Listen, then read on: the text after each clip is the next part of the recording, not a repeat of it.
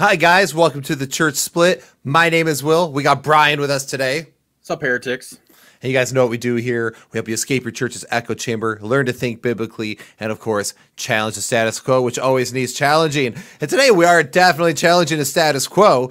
But before we do all that, don't forget to do all the internet stuff. And, of course, like, subscribe, share along to your friends. And if you'd like to partner with us, join us on Patreon. It really helps and it really means a lot for us to keep running this thing and running it well. So anyhow, before we go ahead and get started, Brian, you got a new shirt. You. Right on the website, we got some new merch. And Brian ordered one. I am not wearing one of our shirts, but I am wearing a fun shirt. So I feel like it's apropos, and we'll talk about that here in a little while. But that mine is from the OUR store for, you know, the Sound of Freedom movie and all that good stuff. But anyhow, if you haven't watched it, then you've been living under a rock. So anyhow, but today we are giving our response to Andrew Wilson's debate with Matt Dillahunty, and basically it was the idea of atheism versus Christianity. And now I heard this discussed in one of the many theology groups, and I checked it out and I sent it to Brian right when it went down. Like I was 20 minutes in, I sent it to him. I was like, you have got to watch this. And yeah, Brian, what floated out of my phone. Yeah. I watched it. So what were your first impressions of this, Brian? My first impression was it's about time someone met Matt's level of smugness in a debate, because he always takes this really kind of holier than thou smug response to people when he's debating them, and he's essentially trying to beat him in rhetoric instead of actually addressing the substance of their comments, and he steamrolls them in a very smug straw man way. So absolutely to have him take some of his own medicine back. So yeah, you and I a couple weeks ago got with Braxton Hunter, who also debated Matt Dillahunty in the past. And one of the biggest things that has driven me absolutely crazy when I've watched people debate Matt is how nice they are to Matt when they really don't need to be, right? Like, because Matt has been, I mean, he's so vitriolic. He's been very toxic in his responses and his debates. He's extremely smug. And honestly, he's not a very likable person. He's very prickly. And so it was very nice to finally see somebody meet his energy. And that's where I think a lot of times we need to remember in debates, Christians all the time have this idea of I have to be as kind and nice and be the sacrificial lamb that just drops dead on the sword and acts kind and polite the entire time. When we forget that Jesus was like, hey, you're whitewashed tombs. You know, nowadays, because Jesus speaks, we kind of spiritualize that. We're like, wow, whitewashed tombs, I don't want to be that. But back then, that was mad trash talk. Jesus was talking mad smack to the Pharisees. And you brought one up earlier with Paul. Yeah, with Paul in Galatians 2, right? He's calling the men from James the circumcision party, and he tells Peter he stands condemned, and he's essentially like, repent, so I don't have to keep calling you out. So we see strong backboned Christian leaders in the New Testament taking strong stands against terrible ideas and terrible teaching and terrible actions, so that they can see the light of day and everyone can see how wrong they are. Absolutely. So one of the things that here now, before we get into this, because there are a couple of disclaimers. One, I'm a pastor, so I'm going to be dealing with this from a pastoral side, teaching and speaking on exactly what the church has been teaching on some of these topics for the past 2,000 years. So obviously my statements are my own. But the other thing is, the other caveat is, if you are sensitive, if you have not watched this debate and you're sensitive to certain topics or certain language, be careful, because there is going to be language that is in this video. Language is used and 4-letter words are thrown in here. So this is adult level content. So if you have children around that you don't want to hear all that, do not be around them when we do this. Okay. But this is something I think is good for Christians to listen to, because I think it shows some of the very effective ways that you can shut down some of the nonsense that we're hearing nowadays, especially from the neo-atheist community. People like Matt Dillahunty, people like Sam Harris, and others who speak a lot of jargon or make a lot of claims about Christianity without having to do any of the scholarship. So anyway, so with no further ado, Brian, do we want to start getting into this a little bit? Yeah, we'll just play it, and we'll stop it when each of us has something to say. Absolutely. Thanks so much, James, and thanks, Andrew, for being here, and all of you for showing up. Humanism has as its focus the betterment of humanity in this life, while Christianity has as its focus adherence to a God and the disposition of souls in an afterlife. Our best efforts in this life are, according to the Bible, like filthy rags. Our best attempts at righteousness and justice are portrayed as vile and disgusting when compared to a bumbling God constantly failing to get his creation to love and respect him, while also prescribing the death penalty for nearly everything: adultery, blasphemy, breaking the Sabbath, disobedient children, witchcraft, worshiping another God, not being a virgin on your wedding night. Which is better for society? Well, I'd say the one that has human society as its focus and isn't so intent on killing humans for not buying into a specific doctrine. Heaven and hell, if they were to exist, aren't human societies. What a God thinks is unknown and irrelevant. Okay. All right. Hold on. We can't let that just. Okay. So obviously Dillahunty is talking about secular humanism at this point, but a few things. For a guy who gets so upset that he's misrepresented, he cannot ever represent Christianity decently, favorably, and nor does he understand. He always talks about how he went to like Bible school and like that's where he deconstructed because he started really reading the Bible for the first time. But what's funny is that man has about the theological like depth of a puddle, because he really has no understanding of anything biblically. He says all there is a focus of adherence to God and disposition of souls in an afterlife. No, if you actually know Christian dogma, you know we say, no, we're all image bearers of God. We're all equally valuable under God. No, we are to live peaceably with all men and care for one another. When he's talking about our rags being filthy, he's not talking about I guess my good deeds mean nothing. He's just saying that I can't earn my way to salvation or into heaven because I'm still a sinner. So he really legitimately is just, this is why I mean he's vile, like in his the way he presents things all the time. Then he also says that God is just bumbling around, failing over and over again. But he's got to admit that's a straw man at least. Like if he's being honest a little bit. Yeah, like because again, what is God? We don't see God bumbling around at all. We see God calling the shots all the time. Like, this is what's going to happen. It happened. Hey, do this. You didn't do it. We see a constant God saying, do this, and people not doing it. We see people sometimes they do it. There's no part of that where it's at all anything to do with bumbling around. And then he says he prescribes the death penalty for nearly everything, and that is such a misrepresentation, and again tells me that he has done this much study. And here's the best part about being a new atheist. If you're a neo-atheist or a TikTok atheist or any of the other shallow mouthpieces that exist on the internet right now, the reality is that you have the easiest job in the world. You don't have to read. You don't have to study ancient literature. You don't have to try to make sense of things, because all you can do is keep throwing out wild claims. Claim after claim after claim, objection after objection after objection, and then sit there on a tower and pretend like you're somehow some moral prodigy who gets convinced. Yeah, and just go, well, I'm just not convinced, which is Matt Dillahunty's famous line. That's all you have to do. So this drives me crazy, because it's like that's all that we see in these type of atheist spheres is, so the death penalty was prescribed for everything, but if you know anything about the case law, it means up to death.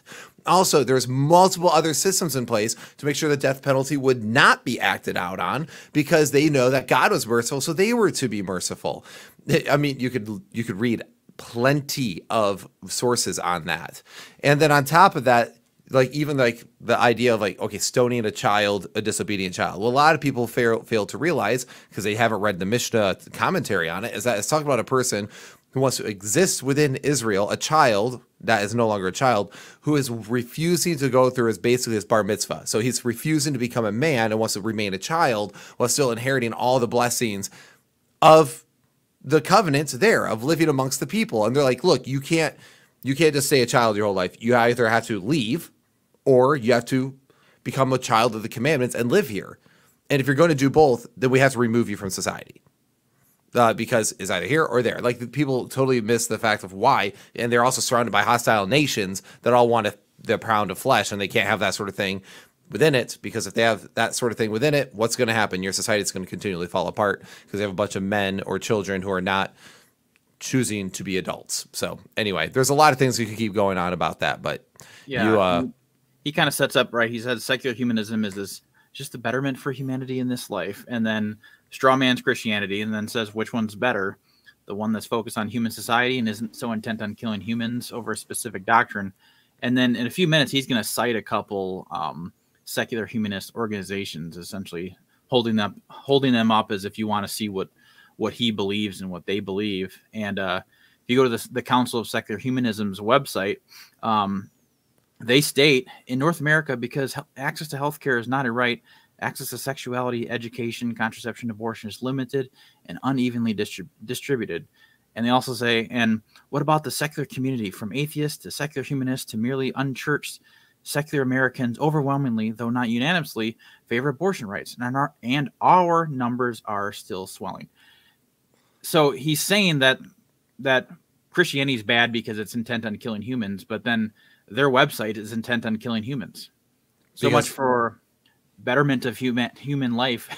It's not this life if you don't get to have it yet, I guess. Maybe. Yeah, if you know, we're all about human flourishing until there's an unwanted pregnancy, in which case it's just a clump of cells and we get to kill it.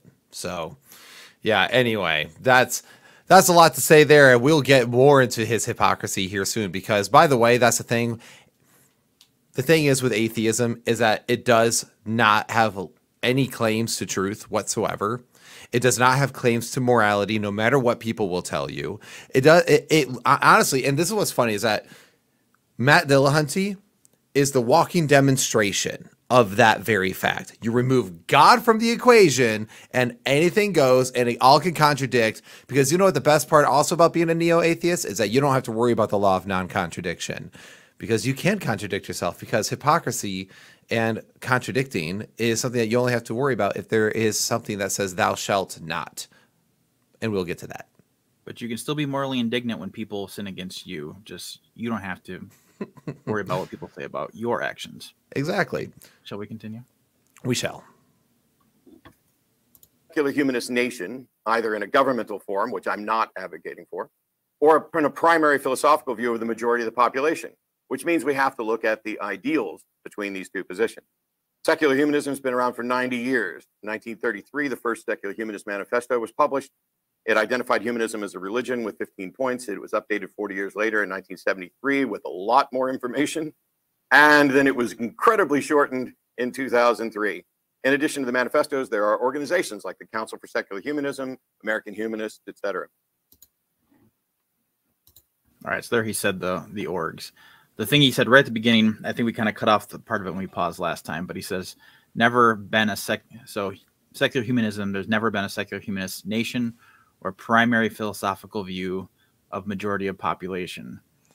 It kind of sounds like when you talk to communists and they say, well, real communism just has not been tried yet. Yeah, well, there's no secular humanist nation, so it has never really been tried. However, there are some atheistic policies running around, right, with different countries. Like, there are certain atheistic countries running around. Do we care to ever read what those are, Brian?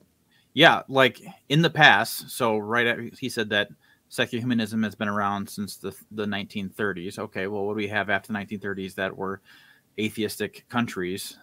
East Germany, Czechoslovakia, Bulgaria, Latvia, Russia. Those aren't exactly great bastions of human flourishing and universal freedom among people. And then if we look at who are the self-proclaimed practice atheistic states now, well, that's North Korea, China, Cuba, and Vietnam. Not exactly the best company to be associated with. Yeah, exactly. And then, as Chris Fisher says, he says we are living in a secular humanist country. Yeah, like right now, right? Yeah.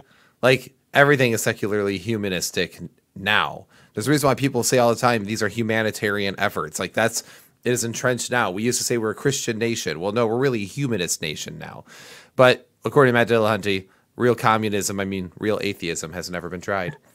So, yeah.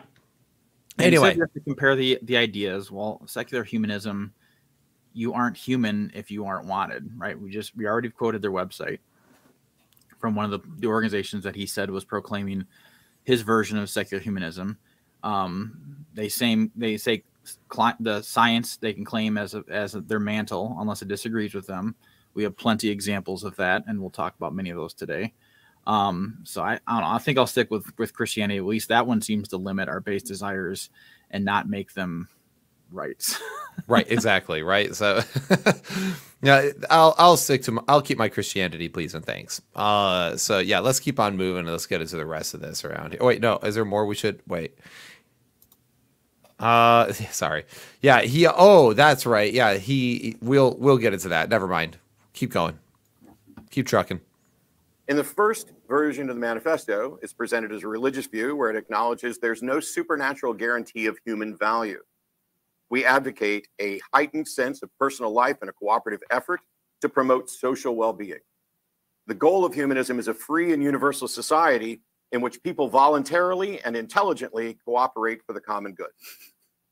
In the manifesto version 2, 40 years later, this includes a lot more information. Short versions, they begin by saying those who sign this disclaim that they are setting forth a binding credo. This statement reaches for a vision in time that needs direction. We affirm a set of common principles that can serve as a basis for united action. This isn't a to-do list or a thou shalt not list. We're fine with religion's inspiration, but we're opposed to dogma and authoritarian views that place anything above human needs. Religions don't pass the test of scientific evidence. The promises of immortal salvation or eternal damnation are illusory and harmful. Ethics and moral values stem from human experience, and situational ethics stem from the human need and human interest. Reason and intelligence are the most effective instruments. All right, yeah, there's so much to say there. So we just piling on claim after claim after claim. This is like neo-atheist strategy 101. Let me just throw a bunch of objections out at you, so that way you can't actually deal with each one, and then I get to walk away, beat my chest, when if I did the same thing to them, they'd be like, well, we need to focus up. He first says that we're okay with religion's inspiration, but we have a problem, though, when that's like pushed on other people, essentially. And meanwhile, he's okay with pushing secular humanism on other people. Yep. So it's okay if you push your ideology. It's just not okay if we push our ideology. But remember, there's no big deal because he says right in that same statement that in secular humanism, there is no list of thou shalt nots, except thou shalt not put your Christian worldview onto me. Thou shalt not ask other people to convert. So when it explodes at the end of this debate, you'll see there's a few more thou shalt nots. Absolutely. And like from the human, like, and then they're, like you already mentioned, they're pro-abortion. So they're really not for human flourishing. They're actually for, you called it rights to kill our own offspring, which is actually like the opposite of human flourishing. Like if we were all about, if it really was atheism, we're all about just reproduction, then why would we allow for abortion? Then he says that they believe in a free and universal society where people voluntarily and intelligently cooperate for the common good. Is a society that calls abortion healthcare a universal and free society? What about if you're not born? I know we're going to harp on that quite a bit throughout this, but it just shows the hypocrisy of it. But on top of that, Matt Dillahunty himself, because he talks about how morality is all about, like, it stems from our personal and social experience, right? That's what he just says. But what if my social experience has been that Christianity and imposing that upon others, or evangelizing even, is for the betterment of society? Well, so it's fluctuating, right? So it can be something else in the future. So maybe secular humanism will just become Christian once they start listening to logic and reason. Well, what's funny is that like he has said it before where it's like, well, we choose our morality based on like how we would choose like playing chess, where there's certain rules that we all agree when we play chess, how to play chess. And it's like, well, that's still subjective, right? I don't have to play chess that way. I could play it like checkers. But we do have that ability to play chess. But we still have to agree on the rules. Which means it's subjective. It's not something that's objective. It's not something that's above everyone else. It's not something that carries through for everyone. So on atheism, there is real no morality, because if things are just an accident, a space accident, then there is no overall purpose for life besides you exist and you die. And there is no morality because no one says what's right or wrong. He admits it himself. He says you have to agree to the rules of chess in order to play chess. Just like with morals, we all have to come to an agreement on what is moral and then live that way. And then he says that people can disagree with how to play chess. So right here, he has no moral grounding to even make this claim about why it's important that people voluntarily and intelligently cooperate for the common good. What even is the common good? If I asked East Germany in the 1940s, I'd get a very different answer than if I asked Hamas today, or if I asked Israel today, or if I asked Matt Dillahunty here in the United States. Yeah. Well, he says too that I think this is a little bit of nugget of truth that he accidentally says. He says he's fine with religious inspiration. Of course you are, because that's how you get any moral framework whatsoever in what you're stating. That's how you're getting even the idea of a shared common values being productive for a flourishing society. That's the foundation of the founding documents of the United States of America are based on that same idea. There's common values and structure that we all agree on to govern ourselves. That's not a secular humanist idea. It's a Christian idea. And then he says, but he's opposed to the dogma and authoritarian views that place anything above human needs. I think we'd probably want to get into. Oh, look, Matt's in the chat. Hey, Matt. It's not Matt. It's a troll, but it's hilarious. This is slander and defamation because I say so. Good day, sir. Clearly. Well done. I love that troll. So clearly it is intended to be a troll, because there's no way Matt would ever be so polite to wish me a good day. Anyway. Yeah, the whole idea of, he's opposed to the dogma and authoritarianism, as he says, that is in religion. But then if you go to the same organization website that he cited, the American Humanist says, due to systemic barriers and discrimination, abortion bans disproportionately impact Black, Indigenous, Latinx, Asian Americans, Pacific Islanders, LGBTQ plus folks, immigrants, people with disabilities, young people, and those living in rural areas. Does that sound like dogma to you? That sounds like dogma to me. Sounds like dogma. But remember, sounds authoritarian too. You will do this. Remember, but ethics and morals stem from our human experience, which still means they're subjective. So that's yeah. Reason and intelligence are the most effective instruments we possess. Does he talk about that yet? Have we got to that part? Because I think he was just about to get there. Okay, all right. Let's talk about. Let's just go ahead and carry on our wayward sons. Instruments we possess. We are not advocating for the use of scientific intelligence independent of or in opposition to emotion, for we believe in the cultivation of feeling and love. Individuals are precious and their dignity is affirmed. This is important. Us, human beings, affirming the value of individuals and human beings is more powerful than a God affirming it.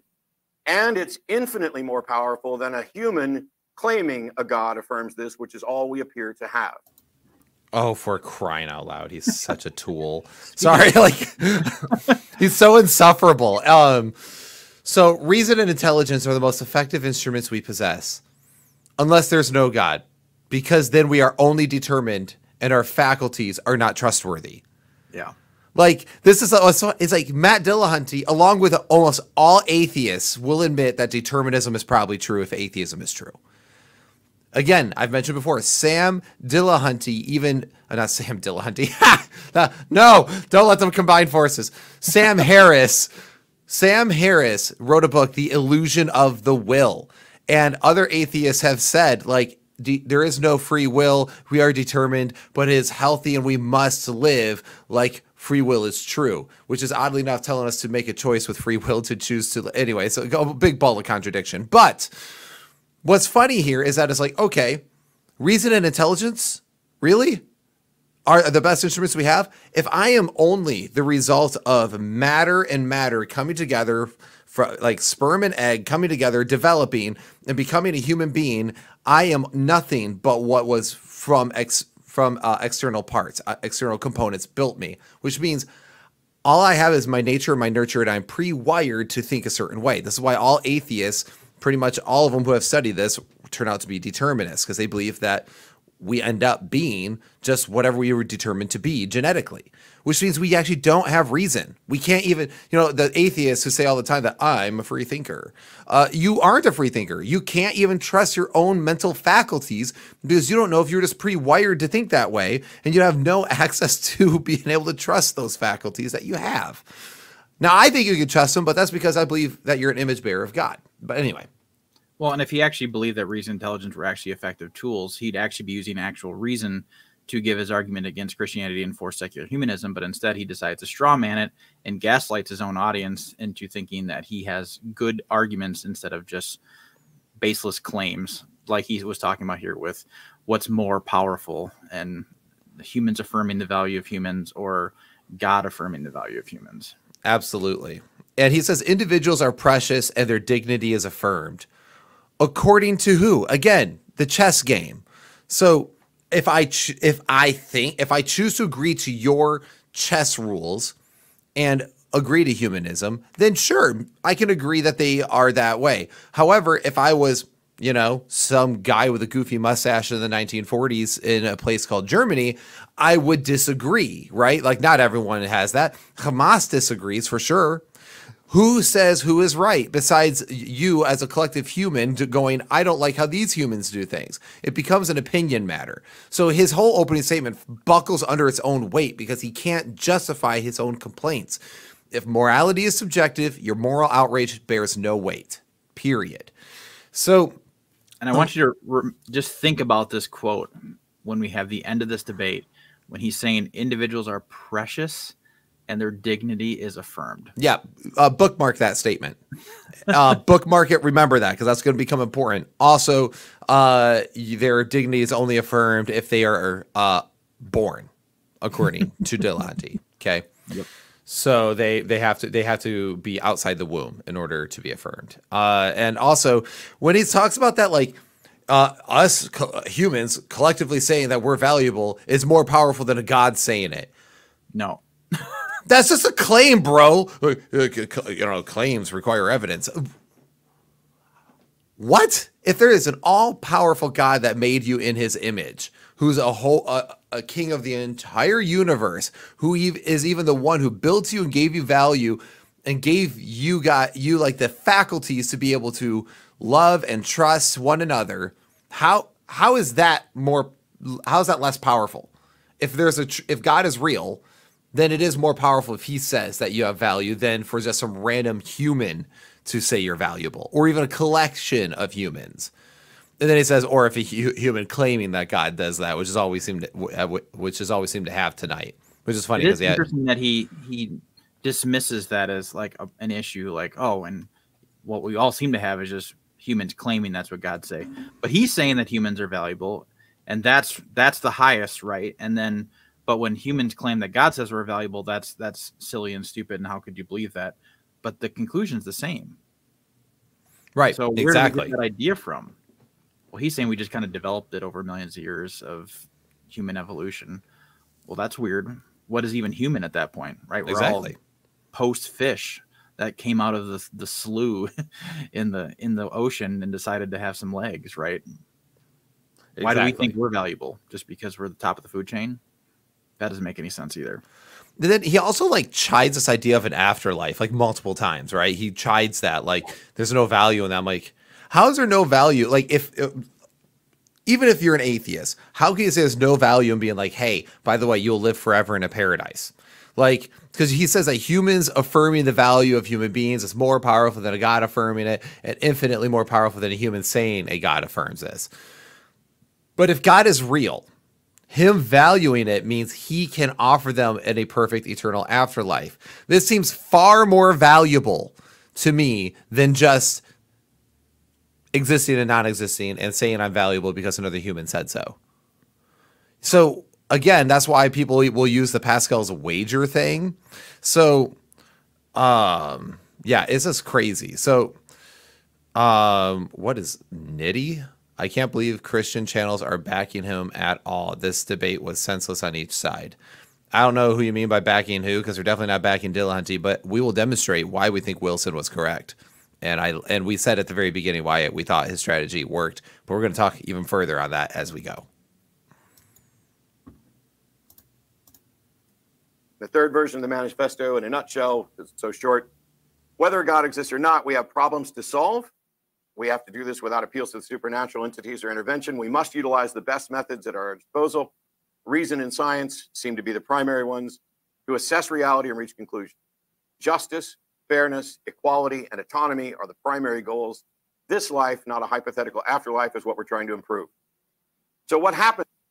Hi, everyone. Mark Barden here at Sandy Hook Prom. All right, I'm pulling that down. We'll let the ad play. Awesome. Also, well, let me just quickly address Nitty again. He goes, Andrew, have you watched any of his content? Here's the best part about, no, I'm actually not familiar with him. And you know what? I don't have to agree with everything he says or does. That's the best part about these sorts of things is I can agree with some of your ideas and disagree with others. I can agree with some of your behavior and disagree with other parts of your behavior. And right now, I'm just saying his strategy to nuke Matt Dillahunty, it was very effective. Anyway. All right, we're going to play again.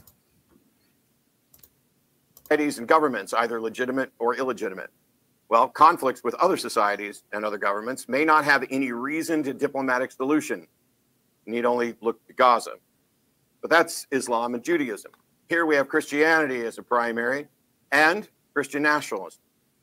Under secular humanism, you get to be a Christian, a Jew, a Muslim, gay, straight, socialist, capitalist. You just don't get to impose those necessarily on others through acts of fiat.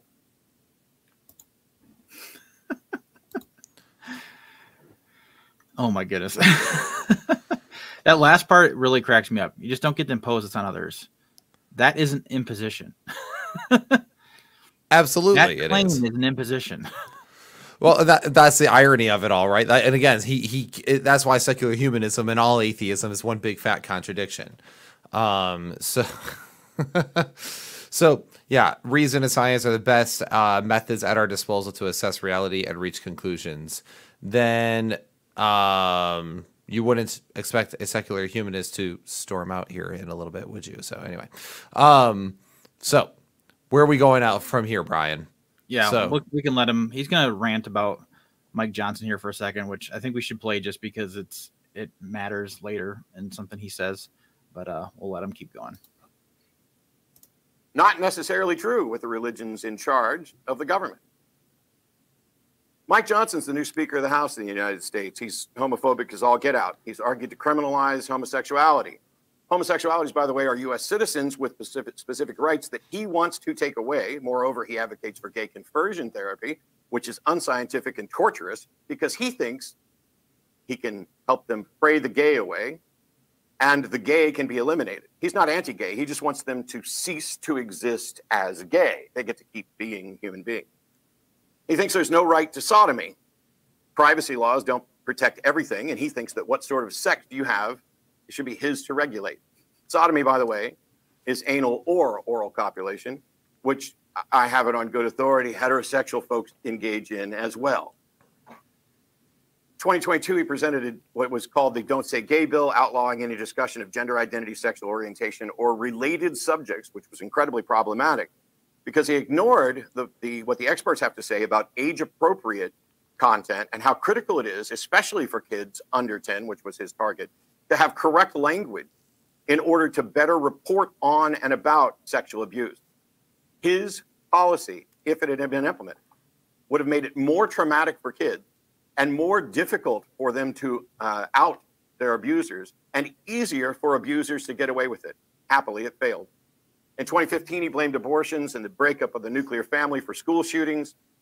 He also says the teaching of evolution is to blame for mass shootings because we've taught a whole generation, a couple generations now, of Americans that there's no right or wrong, that it's about survival of the fittest. And if you evolve from a primordial slime, what is that life of any sacred value? He's right. He wants student-led prayer back in school. So, Speaker, are you okay with Islamic prayers, satanic prayers, or just particular Christian prayer?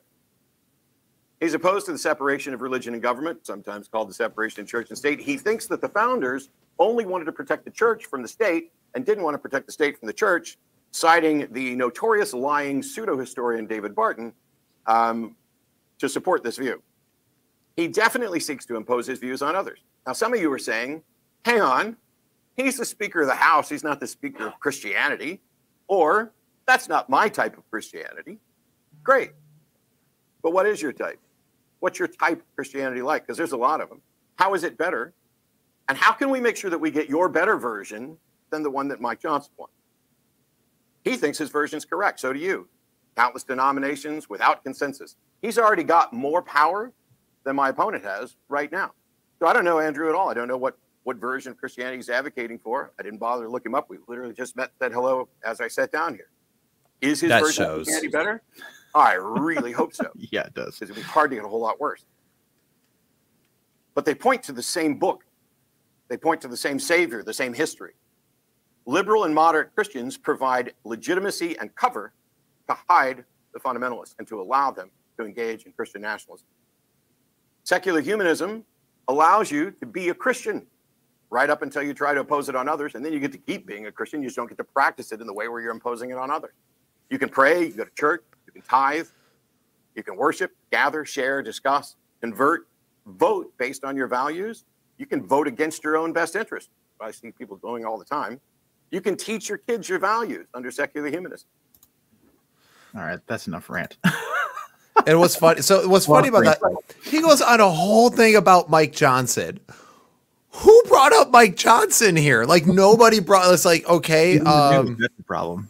Yeah, and then he talks about David Barton as well, and you're like, okay. Now what's funny is that of course later he gets mad at Andrew and talks about Matt's view about how he's talking about Matt's view of secular humanism, but he's talking about Mike Johnson's view here, right? So he gets mad at Andrew when he talks about when Andrew goes, well, Matt's view is this, and he's like, oh, well, why'd you bring that up? I'm like, well, you're here over here bringing up like his view. Yeah, Mike Johnson's not even in the room. Exactly. He's quoting Mike Johnson, quoting David Barton to speak for Christianity as a whole, which is another problem, right? He name calls David Barton, which is important later as well. Yeah. He calls him a pseudo-historian. So then he goes like, oh, but they pull from the same book. They pull from the same thing. Yeah, you know what's cool about Christianity? Is that we have unity and diversity. Like, yes, we do pull from the same book, but sometimes we disagree with each other. That's been a Christian tradition since Acts chapter 15. Real quick, I did want to quickly touch on Nitty here, circle back around. He said he's no fan of Matt, and he's been subbed to us since he saw us drinking stouts or something. And so I just wanted to say, hey, thanks, man. Appreciate it. I'm just saying, like, I don't have to agree. Like, I don't have to agree with everything Wilson says in his other areas. I can just stand behind them in this area and go, I think he actually had every right to do what he did. And then also a great example of disagreement amongst everyone. Andrew Selby says heterosexual folks shouldn't engage in either of those, which is oral or anal copulation. And I know there's other Christians who disagree with that. I actually think that the marriage bed is undefiled. So what you do with your marriage with your married partner is up to you. With your husband and wife, what they do with each other, I think doesn't matter. But so I disagree with Andrew, but I don't think we're going to hate each other for it.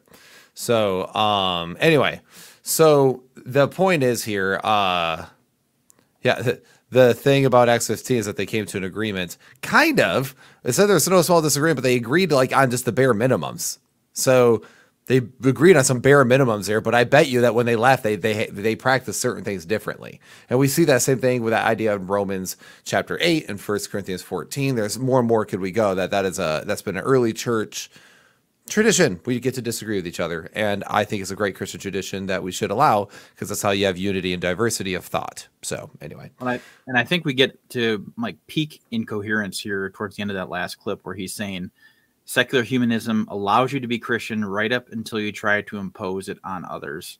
Then you get to keep being a Christian. You just don't get to practice it in a way where you are imposing it on others. You mean, well, that's my favorite part. You don't get to, you can be a Christian. You just can't practice it up to the point where you're trying to convert others. I'm like, you mean one of the central tenets of Christianity, which is go proclaim the gospel to all the nations, baptizing them in the name of the Father, the Son, and the Holy Ghost. Like, so you're telling me I can't practice Christianity. Exactly. That's what you just told me. And the irony of what he's saying is secular humanism allows. Wait a minute. I thought you just said you can't impose it on others. So your religion can't impose on others, but the other one can. That doesn't make any sense. That's an incoherent sentence right from the get out. It violates the law of reason and logic as tools here. But what isn't one of the rules of law? Isn't one of the laws of logic not to violate the law of non-contradiction? Isn't that a thing? I could be crazy. I don't know. I haven't read Aristotle in a minute, so there are. Maybe we just gotta wait for another update to the Secular Humanism Manifesto, and then they can. I don't know. But yeah, he's imposing secular humanism on others and saying that Christians can't impose Christianity on others. They can't even practice Christianity in a way that's Christian, because that would violate secular humanism. So it can't even hold up to its own standard, which is what we see a lot with progressivism in general. And that's why we see there's been countless examples of progressivism essentially eating itself, because they create standards that it can't live up to. We see the same thing with the fundamentalists too, and a lot of the really staunch conservative Christian groups too, where they can't hold up to their own standards either, and it creates this cycle of secrecy because they know they can't hold to their own standards that they're proclaiming to others. So we see that's a problem whenever you use it, whatever side of the spectrum of belief you're on. Yeah, I also thought it was funny. He says that you can vote, but voting is by nature imposing your views on others through your own vote. Isn't that the irony? Like, don't impose your views until you do impose your views, which we allow. Yeah, and that's why even like you talk to some really staunch libertarians, like, I don't vote because then I'm voting my own rights away, and I'm voting the rights away of others. So they take, I would say, even a more nuanced and more secular approach than secular humanism is, at least as far as Matt's proclaiming it to be. Absolutely. And he also says it's okay to convert, which is a word of imposing on others your belief system. And you can teach your kids, which is another form of imposing your view on your offspring, I guess, as long as you haven't killed them yet, because you're still pro-abortion. Right, because as he actually says that you can teach your children values. So what about the values of loving God? Is it that not one? Is that one's not allowed? The value of loving God and walking humbly with your God is not allowed, maybe, in his view, because he only says values, right? But I don't think he realizes that in the Christian worldview, that is the chief value. So a couple of things before we jump into Andrew Wilson's statement. I wanted to address Andrew here. Andrew Selby again. He says, aren't there a lot of purity laws in the Old Testament? Yes, there are. But you'll notice that none of them was because the purity laws saying that it was impure to engage in like sexual activity. It was impure like if she had her menstrual period, because that was actually the release of blood. That was death.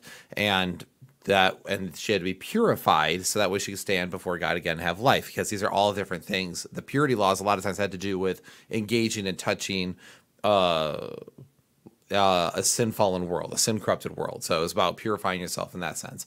It's not always about a sexual ethic there. You actually get a good list of the sexual forbiddance in Leviticus 18. And you'll notice it just talks about not being with certain family members, like incestual, bestiality, homosexual. It doesn't talk about like exactly how the various forms of copulation in there. Then also he says, where do you get this idea that there's no sexual ethic in Christianity? Again, that's not what any of us have claimed, nor did Derek a second ago. He even said, except for those which is explicitly sinful, which means that there is a sexual ethic. The sexual ethic is that one man, one woman for one life is God's intent, and sexual acts should be done in marriage, and only in a marriage between man and woman. So that is a sexual ethic. That's a sexual ethic we're all called to. And And then finally, you said it's not okay to disrespect the image of God that includes in the bedroom. It doesn't matter if it's consensual. So you would first have to demonstrate how the various forms of copulation is somehow disrespecting the image of God, more so than normal copulation, which is far more hard pressed and has to be kind of like inserted. And people would have to agree with various presuppositions that you would have, which we don't have time to get into right now. But I understand the argument. I've heard the argument before. The more I examine it, the more I just don't see. I don't see how it can hold up to its own standard. And it seems like it kind of wildly gets out of whack. So, yeah. So it's going against the purpose of copulation. Okay, are we a person here that, because you say it's anti-life, are you someone then who thinks that sex is only for reproduction, period? Because also there's ways you could still... Never mind, I'm not going to get into that. So because the reality is sexual, like the acts of sexual pleasure with your spouse is not just for reproduction, it's also for enjoyment.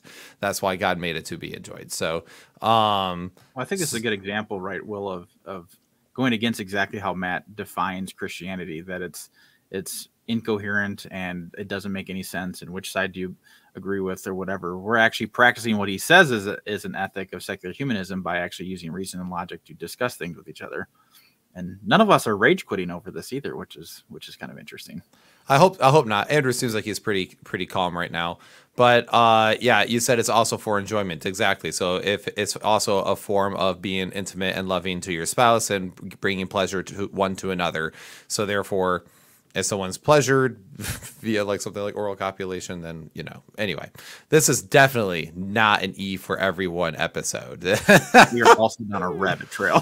We are down on a rabbit trail. We're going to pull up before we get, I'll let you handle it in the comments. You and Andrew can go ahead and have it out. So, all right, we're going to keep on trucking. The foundational principles of secular humanism solve conflicts with data, debate, and discussion instead of coercion, conversion, or conquest. Oh, really? There is no secular humanist sect and no denomination of secular humanists that's ever required someone to believe something that is not empirically verifiable, that's ever ordered the death of another person, that's ever ordered or acted to act or destroy property of any person or government, that has ever overthrown a democracy to impose a secular humanist regime, that's ever been connected with terrorist cells and activities, that's ever denied freedom of speech or expression, that's ever called for the deaths of people for criticizing secular humanism or any religious view, that has ever advocated for or inspired suicide bombers or terrorist attacks. Those things are simply not consistent in any way with the core. Oh my gosh. The incoherence continues.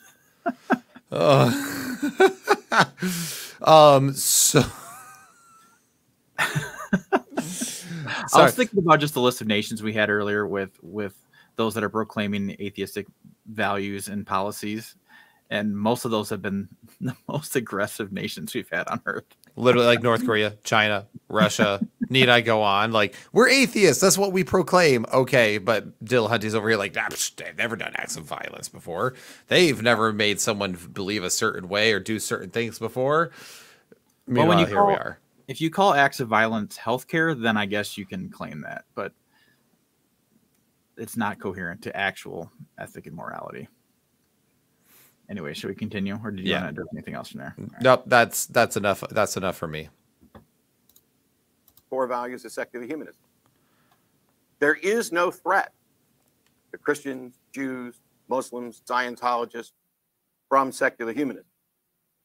There might be from scientific skepticism and rationality if you're not able to actually demonstrate the truth of your claim. But life, freedom, and an equitable relationship are the foundation of secular humanism. There is no list of thou shalt not or thou shalts, because we recognize that nearly every attempt at such a list fails at some point as we learn more about our world and about getting better at understanding the world better, about doing better, and being better in this life. The goal of humanism is a free and universal society in which people voluntarily and intelligently cooperate for the common good. If you have an objection to that. So I have an objection, sir, because you're just like, The only way you might get some hostility is if you can't demonstrate your claim. You haven't demonstrated any of these claims. You just say you assume that it's good for human flourishing. Why? Humans also cause a lot of destruction. Isn't that like the plot of 90% of sci-fi movies out there? Humans bad, kill them all. Like, so anyway, he makes all these claims about morality, what's important, what's not important, and all of them are claims that he can't demonstrate scientifically. He can't demonstrate his morals or why it's important not to push views on others. He says this idea of hell is even toxic. Really? You think it's toxic that there's a final judgment for the most wicked people on earth? I bet you he likes the idea of maybe someone like Stalin getting before the throne of God and being judged, right? Like, so I just had to say that because it's just such a wild, it's just crazy to me, the lack of self, the term self-awareness. There it is. The lack of self-awareness in what he says, because he makes claims all throughout this, and they're all like moral outrage claims too. And it's just hilarious because he can't demonstrate those things. Yet he says that we need to be able to do that scientifically. Well, he also says that secular humanism solves conflict with data, debate, and discussion instead of coercion, conversion, and conquest. But one, ask yourself what data he's actually brought to this opening argument at all. It's only just been claims, postulations, straw manning, and gaslighting. And he actually doesn't like debate, because you'll see at the end of this that when someone pulls the exact same tactics on him that he's using, all of a sudden this is not a fruitful conversation at all, and he's going to rage quit and rip his mic off and walk away and start swearing. So I just think the whole thing's ironic, and that's why we wanted to cover this, because I think Andrew shows that all the claims that he's making of secular humanism at the beginning are completely false when actually put to the test. Right. It sounds good on paper, but just like, socialism and communism sound good on paper, but we just haven't tried real socialism. It just hasn't been tried yet. Okay. Yeah, let's get into Wilson's statement, because I know this is the part where I saw a lot of Christians not happy with Wilson, but I'm with one of the minorities that was like, yep, well done, sir. Yeah, he's got like 6 seconds left, and then Wilson will start. Or a better goal, what is it? Boo. All right, thank you so much for your introductory statement. We're going to hand it over to Andrew Wilson for 10 minutes. So thank you for being here, Andrew, and the floor is yours. You're welcome. For those of you who don't know me, my name is Andrew Wilson. I am the host of the one and only Crucible, the fastest growing debate channel on the internet. James, I just in case you didn't know. Appreciate that very much. Appreciate everybody being here. All of you are way too stodgy in this room. Very low energy. Just wanted to let all of you know that. Ladies and gentlemen of all pronouns, the these, the zers, the hims, and hers, I would like to thank you for tuning in today for this exciting in-person conference on modern day debate. My name is Andrew Wilson. There's a few ways this debate could go. The topic is Christian ethics versus secular humanism, which has a better foundation. The funny thing is, I already won that topic because, as Matt explained to Jay Dyer, he has no justification under the skeptical belief structure to give an accounting for any meta-ethical presupposition he may have. He just kind of grants himself stuff. He grants himself logic, he grants himself reason, he grants himself an entire worldview, even though he's using an unjustified starting position for it. So I'm not honestly all that interested in doing the God not real dough debate, because one, it's boring, and two, it's also really boring. It goes like this. Okay, hold on. Enough evidence and remain unconvinced there. He just said everything, literally what we just said. Yeah. Which is like, he just like asserts these claims and like goes like, yeah, this is valuable and you should agree with me. And because everyone's like, yeah, I want humans to flourish, they don't think where the justification comes from. Yeah, God has to exist in order to justify that. That's why he's like, I already won this debate because I already have a justification. He does not. He just grants himself things. So over here, when people get mad at mad at Wilson, I'm over here like, why are you booing? He's right. He says it in a far more cocky way than most people would, but that's because he is actually being someone who is matching that same level of energy that Matt has, but the thing is that when you match that energy and you're right, it makes you a bombshell as opposed to just some blubbering person. So if you're snarky that way and you're precise and you have the truth on your side, you might be a little smug. You might lose in the ethos category, but I don't know. For someone like myself, for me it was just nice to finally see somebody go for the jugular with Matt. So anyway, you can go ahead. It was also interesting that, you can tell he's just reading his screen, which means he pre-wrote that whole opening statement, which means that he knew exactly what Matt was going to say before he even said it, which just shows how boring some of the Matt Dillahunty debates are, because he's saying the same things over and over and over again. He's not actually interested in having a debate. He just stands on his claims and then walks away in a very smug way and thinks he won because he used rhetoric. Yeah, and he keeps just going, I am not convinced. I am not convinced. And people have even given him like the most ridiculous things. Like, what if this happened? He's like, why would that convince me?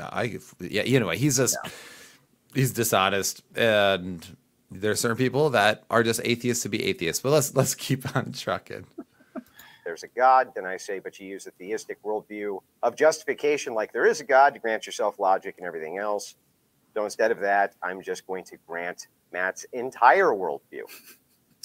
2/3 or more of this entire planet are all operating inside of a shared delusion that they were created by a sky daddy who loves him some slavery and murderousness. He thinks it's funny to kind of cosmically with people. That's his deal, kind of his whole thing. That's Matt's worldview. So now Matt's right, and the question becomes, should we let them to continue to believe in this nonsensical Stone Age madness, or do we stop them from engaging in it? My contention is, even if God isn't real at all, that people acting as though he is still superior to whatever nonsensical egalitarian worldview Matt can come up with. See, Matt also just acts as though the things he believes are true. He believes. Sorry. When I was watching this, I just was laughing so hard the first time, and it's still funny like the third time around. Because first off, he did mention how they're all like boring people in that room. And by the way, that is so true when it comes to like most people who are really engaging in these sorts of debates. They're usually very boring people. So it is funny when he said that. I'm like, yeah, unfortunately in this world, there's not usually a lot of personality. It's usually very much like, but anyway, go ahead, Brian. What was your thoughts? Sorry. No, I didn't have any specific thoughts, but besides, I just think it's funny how he's just leveling all these things right back at Dillahunty. Right, and apparently, according to Chris, he said that they actually didn't know who was going to go first, and Dillahunty volunteered himself, which makes it even funnier that Wilson was able to call the shot that well before it even happened, and then he says that, I'm not interested in the whole is God even real debate because that's boring, because obviously the same arguments have been used for years. And then he's also just like, plus, I will say that even if God isn't real, it's better to live like he does exist, which is even something like Jordan Peterson says, like, it's better to live like he does exist, because that's kind of the Pascal's wager thing, right? Because at least we have a justification for a lot of these different things in life, consciousness, things like that, versus this whole like, well, we're just going to grant ourselves things with zero like grounding for any of it. Yeah, I really also just kind of had fun watching Matt's expressions to the things he said. Like when he says he'll grant his whole worldview, then he starts grabbing his pad of paper and he's writing something down. But watch, because he's gonna, as this goes on, he's gonna switch from writing on his pad of paper to grabbing his phone and he's texting the moderator. Hold on real quick before we do that. Yeah. I can't let this comment not be addressed. Andrew Selby, again, I'm trying to respectfully disagree with you, but you're making that very difficult right now. You guys are pastors and teachers, and you should lead your flock to respect your spouse, because you're saying that you're still going on about this whole thing with oral copulation and all that. Show me a Bible verse that says that oral copulation or things like that is biblically wrong. I'll wait. You won't be able to, okay? I teach people to respect their spouse all the time. You also mentioned up here that because essentially, let's see, it's not the Marriage Act. You also had mentioned something about the fact that we should teach them to respect each other's spouse instead of just using each other for sexual pleasure. I don't know about you, but something like oral copulation, for example, is not usually something that both parties tend to enjoy. It's usually you pleasuring your spouse and actually refusing yourself pleasure at that time. So please just, if you're going to keep going on this tangent, man, like this is not the episode to do it, nor are you going to be able to find something like that. We do teach people to respect their spouses, and we tell them that they must consent with each other in marriage. Okay? Enough. I'm just sorry. It's a tired old hat, and I cannot sit there unless people say that. Hey, Brian, you've worked with me before. Did I say respect your spouse? Yes. Okay. You do the same. All right. Thanks. Bye. All right. Let's go ahead now. Keep on moving. Never did I think this would be the focus of the topic tonight, but here we are. He believes and therefore acts as though logic is real, math is real. Everything is real based on his presuppositional belief that they are real. You see, human flourishing, the cornerstone of Matt's ideology and that of secular humanism, is totally meaningless. Flourishing by whose metric? From my perspective, for instance, attempting to lie to people who claim men can be women isn't human flourishing. From Matt's perspective, it is. Why? Why should the collective of humanity lie and say men can get pregnant? Why should they say that men can have periods? Things which are categorically and obviously false. That preserving homosexuality in society is good for human flourishing, even though they are reproductive dead ends. And that Western society and egalitarianism is superior to those evil theist society, even though the Western nations can't even reproduce their own populations, but instead have to replace their population with foreigners from those theist nations that can reproduce. Let's start with a basic societal question recently asked of the West, who has now embraced a scientific and non-theistic approach to governing. Super basic question every kindergartner knows. If you don't believe me, go watch Kindergarten Cop. The question posed to the Western nation is, can a man be a woman? Right? To the question of if a man can be a woman, they say the answer is yes. And the way we will decree they can be a woman is by simply saying that woman now means male. Problem solved. Thank you, secular humanists. Thank you so much. Nope, not kidding. Why, you ask, would people be this over the top stupid? Well, it's simple. The good is the good, man. We have to do what's good for human society and human flourishing. And if you don't call these deranged lunatics something they obviously aren't, they might self-terminate. So in order to avoid that, we need to make everybody on planet Earth lie to them. This is human flourishing. Just... Oh my goodness. He's on a rant. This is where he just like kicks it into like goes to 12, and I love it because so here's what, if you do not know this is actually something that's important to know. Matt Dillahunty is actually in a relationship with a trans woman, which we'll say is not a woman. Okay. That is a man. That's a male, right? So he's in a relationship with this person, which is why he brought it up. Because remember everything Matt said about secular humanism, everything must be done scientifically. Well, clearly that's not scientific. Scientific, it means that you can create it, you can observe it, you can interact with it, you can actually bring conclusions. You can't do that with something like trans issues, like transphobia. Right. So, and then when he talks about self-terminating, obviously it's talking about the high depression rates and all that in the trans community and the issues that exist there and the terrible suicidal ideation that exists. And then he's call them deranged lunatics because it is absolutely crazy to say that somebody is something that they're not. Right. And to keep affirming that. So to keep going like, oh no, you can be a woman. You are a woman. You are a woman. Then what you did is you took the word woman and you made it meaningless. It's like saying that, no, you're not a murderer after the person clearly murdered somebody. You're not a murderer. You're not a murderer. It's like you are saying, you taking the definition and making it mean nothing. The words have meaning, and these meanings have to hold. Otherwise, our language means nothing to communicate. So he's calling that out, and how on secular humanism, they don't have a baseline for logic. They don't have a justification for these things, why they have to be consistent, why they have to say that one thing's better than another.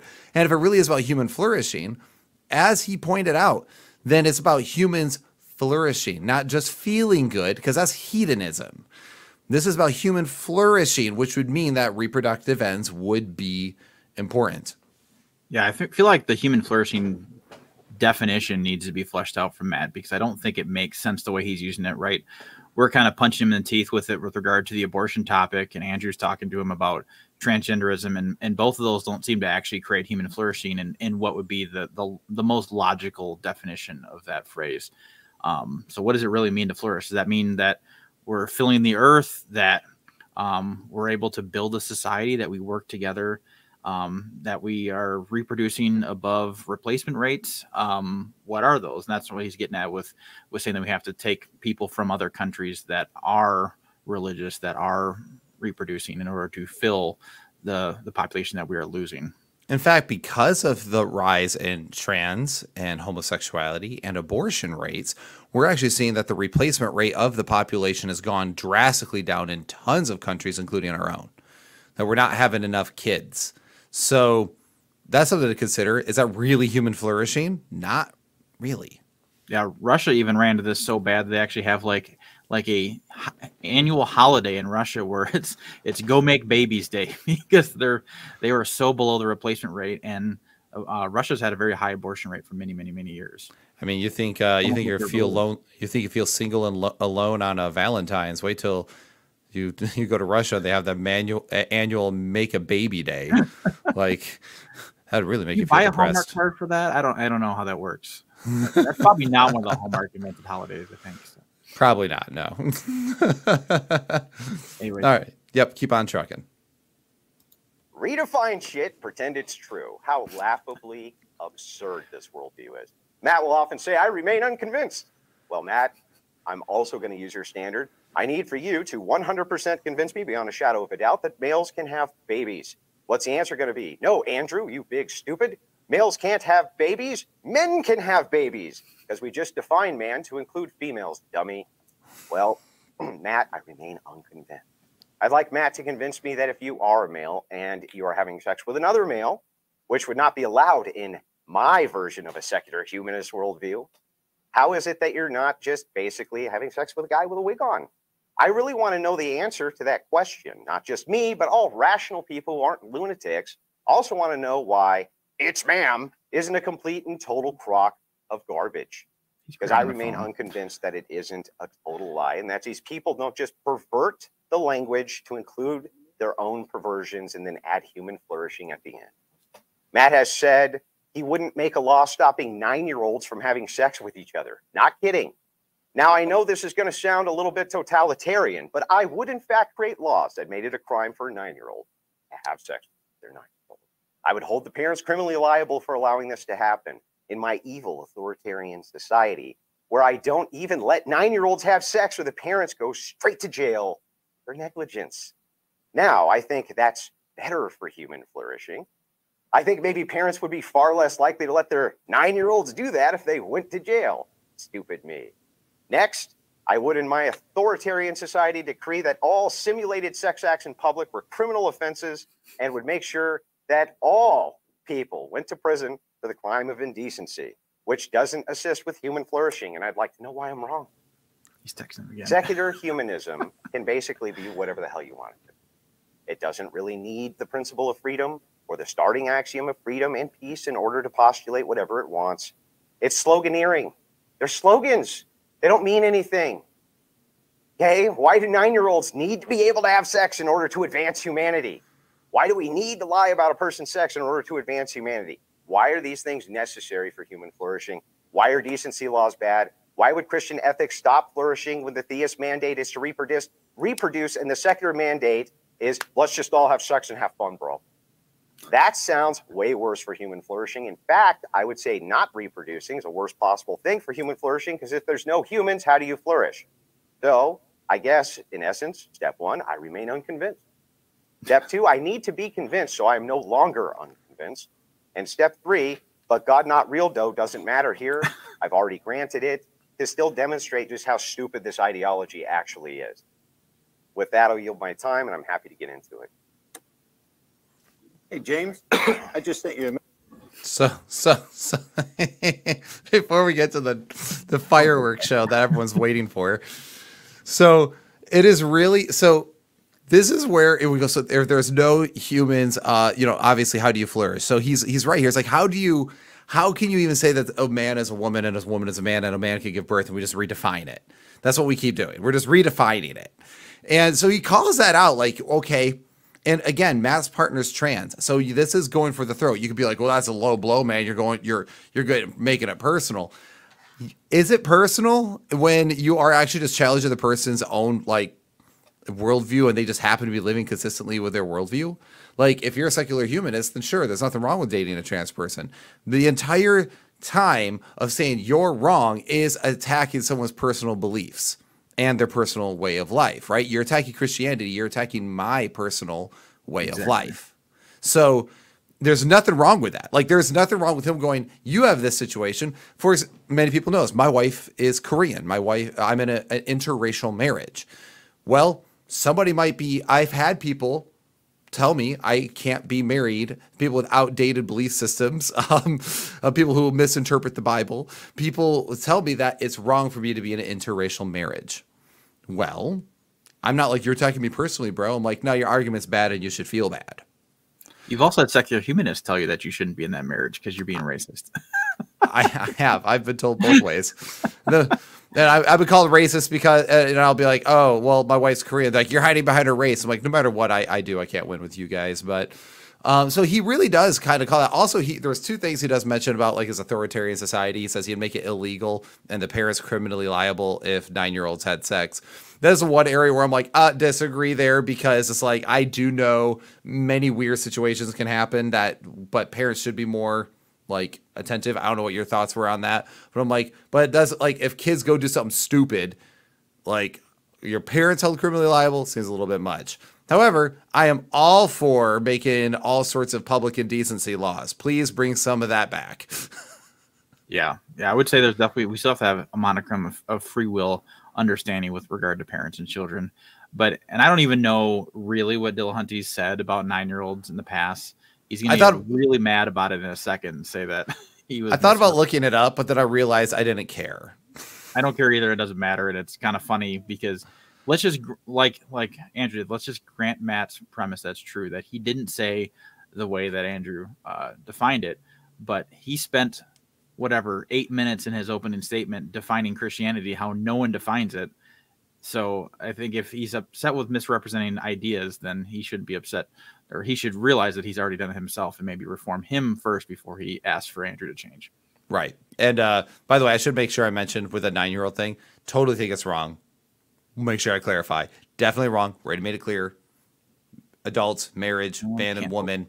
Okay, I want to make sure we're clear on that. I'm just like, making parents criminally liable, not sure, because kids can sneak off and do things. And as someone who's been in student ministry for a very long time, there's definitely been situations where you're like, oh, come on. Like it wasn't the parents' fault. Anyway, I think you get my point. But I definitely think that there should be, that things should be more discouraged than they are, instead of having to have like sex education with, 5th graders now. So yeah, anyhow. You don't have to agree with every part of Andy's worldview to at least agree with his tactic here, that it was quite effective in revealing the incoherence of secular humanism and how Matt's describing it. All right, are we ready for the fireworks? Oh, let's get to the fireworks. Everyone go grab your popcorn. Here we go. Message. All right.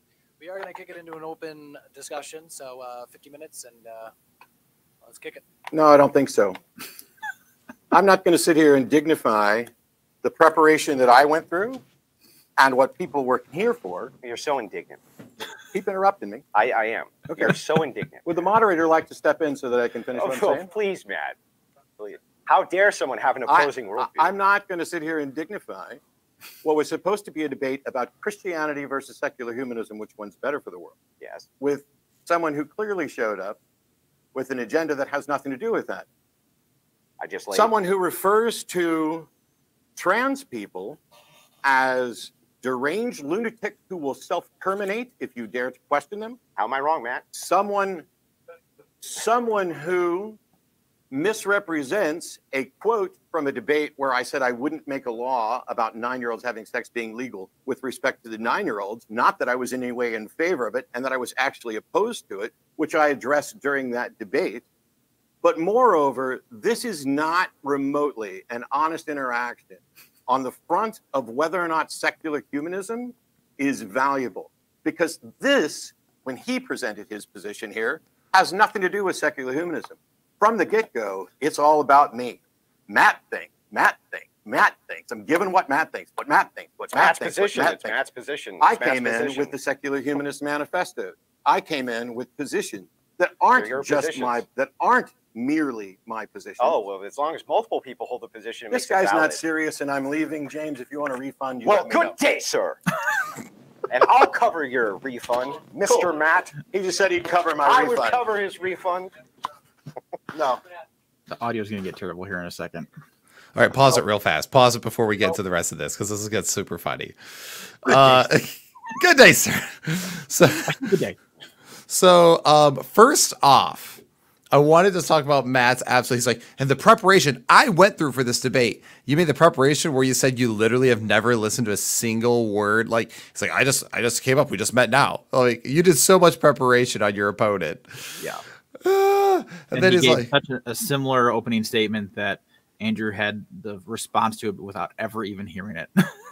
well, what's funny is that, like, okay, so you have Matt Dillahunty's like absolute misrepresentative, toxic, like vitriolic statement, and he has made plenty of them about Christianity, but he had this one that he just attacked Christianity in such a vitriolic way. And Wilson whips it around and does the same thing, but the thing is that Wilson actually has truth on his side. So he takes it, he flips it, and launches it at him, and suddenly Matt Dillahunty can't take the heat. Matt can dish out the heat, but he can't take the heat. What do the kids say? The reverse Uno card he just pulled on him. Exactly. As Roddick here says, classic. Matt opens by assaulting Christianity, strawmans it, and by default, Andrew then has a hissy and strawmans it, and by default, Andrew then has a hissy fit and having the mud thrown back at him. LOL. Exactly.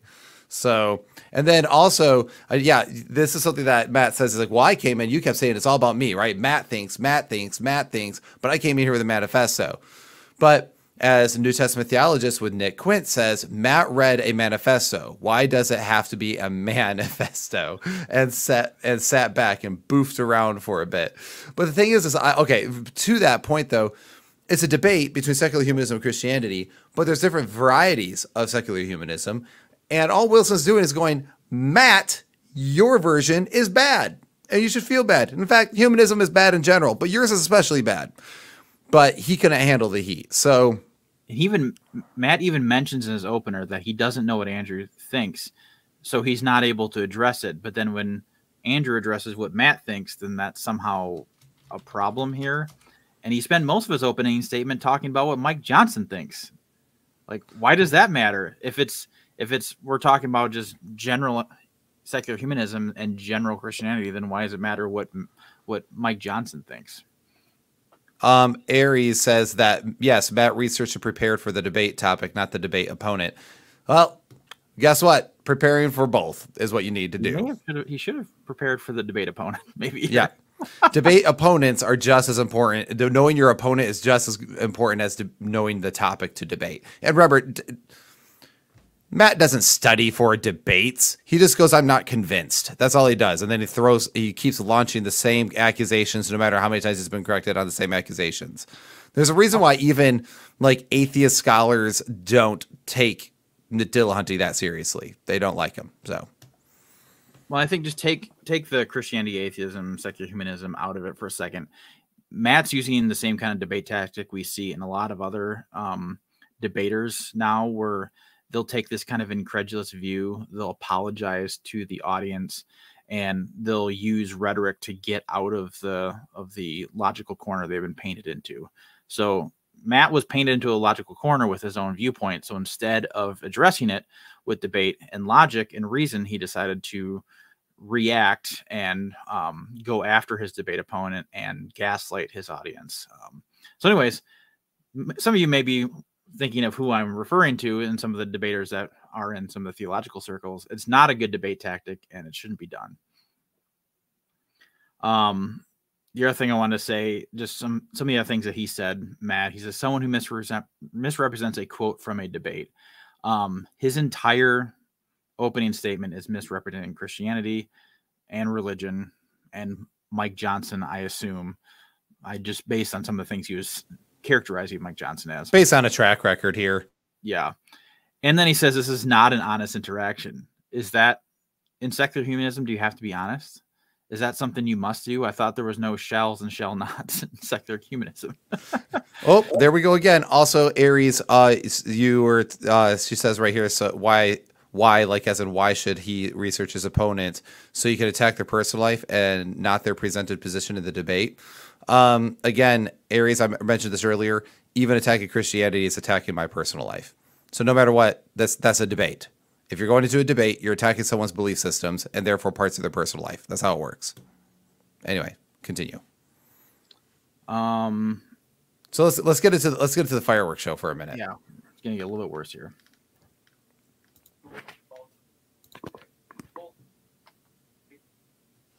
No, I'm not going to dignify a debate with someone who walked in to trash talk people and be smug and all of the things that he's being right now. He's already said he will cover my expenses. You don't have anything to worry about. This debate is over. Goodbye. Goodbye. Jackass. Did you call me a jackass, Matt? Well, you and your husband have a good day, Matt. Have a wonderful day, Matt. Yeah. Yeah. No, that was fine. I mean, if you're going to take a parting shot, I will too, Matt. Yeah. No, your parting shot's correct. Oh man, tough crowd. Tough crowd.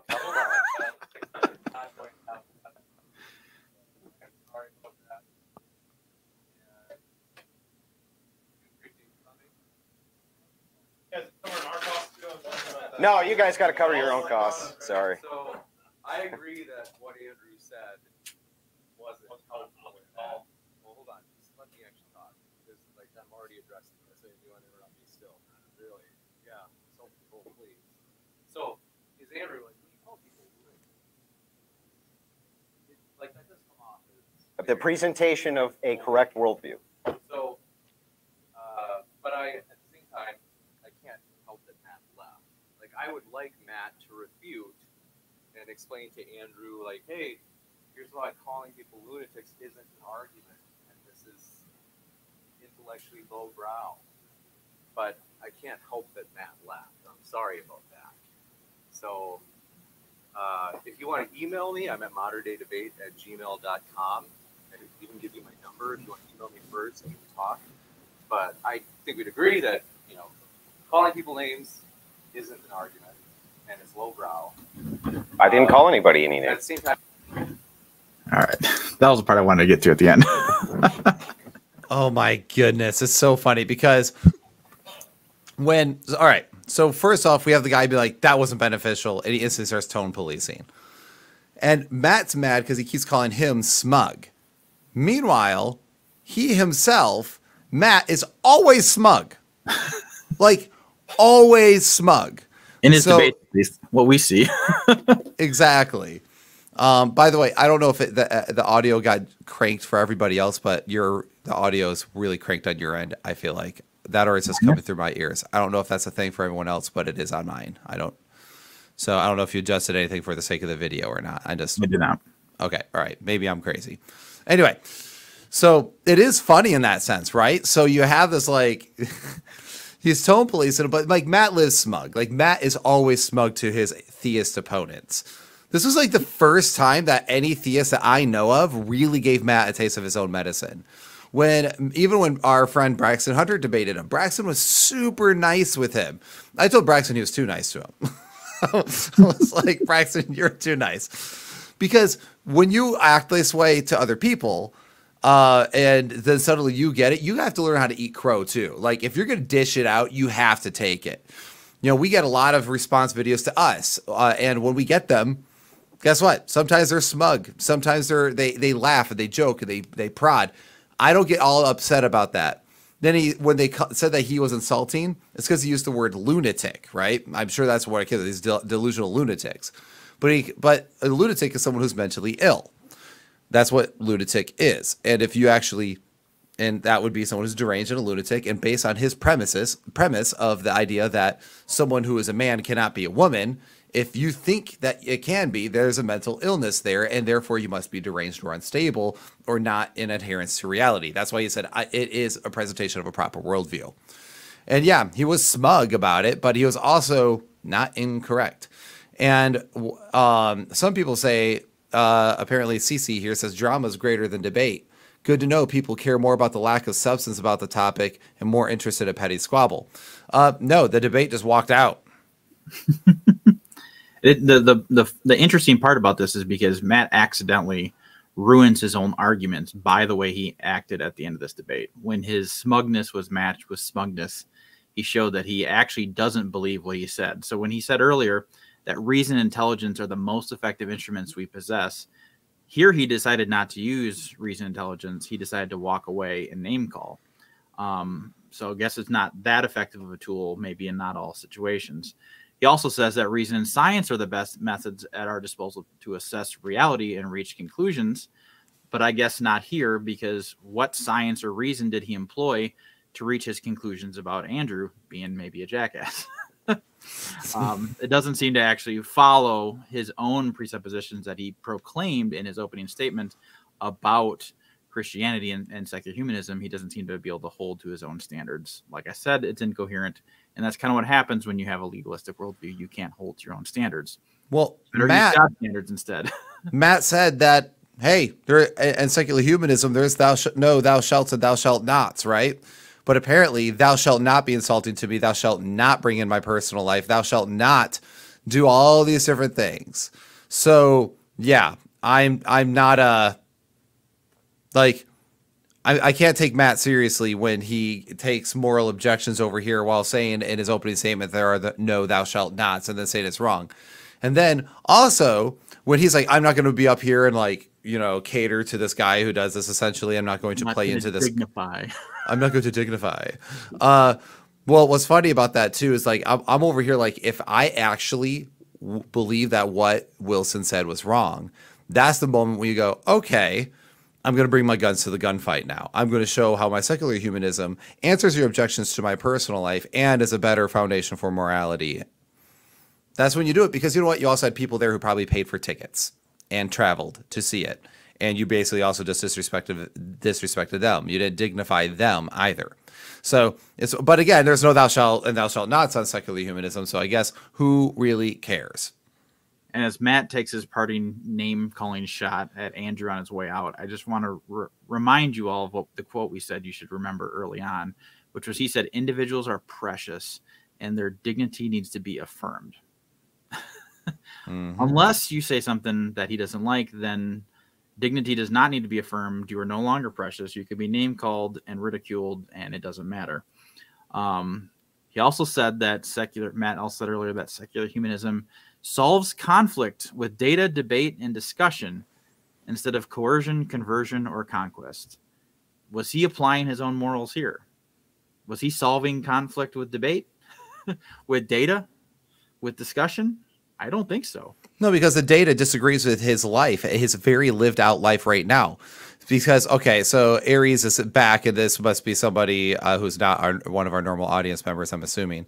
Because, and this person says this, and I'm going to talk about this with his personal life here. I'm sorry, but Andrew, a.k.a. Big Papa Fascist, clearly only looked into Matt to make personal attacks. Andrew immediately said that he has no evidence to support Christianity is better, only ad hominem. He actually never said that he has no evidence. He just says he's not interested in doing that because even if he can't, it's still better to live that way. So again, we're talking about misrepresentations. He just said, hey, even if God doesn't exist, it's better to pretend, act as he does, as if he does. That's what he was saying. So, and I would say he clearly did look into Matt way more than just his personal life, because he knew exactly how he was going to frame his whole opening statement, how smug he was going to be, and he had his whole response already prepared for what he knew Matt was going to say. So I think the very least we can grant that Andrew knew a little bit more about Matt than just his personal life. Also, the digs he made, that even personal life and not in personal life, those digs that were made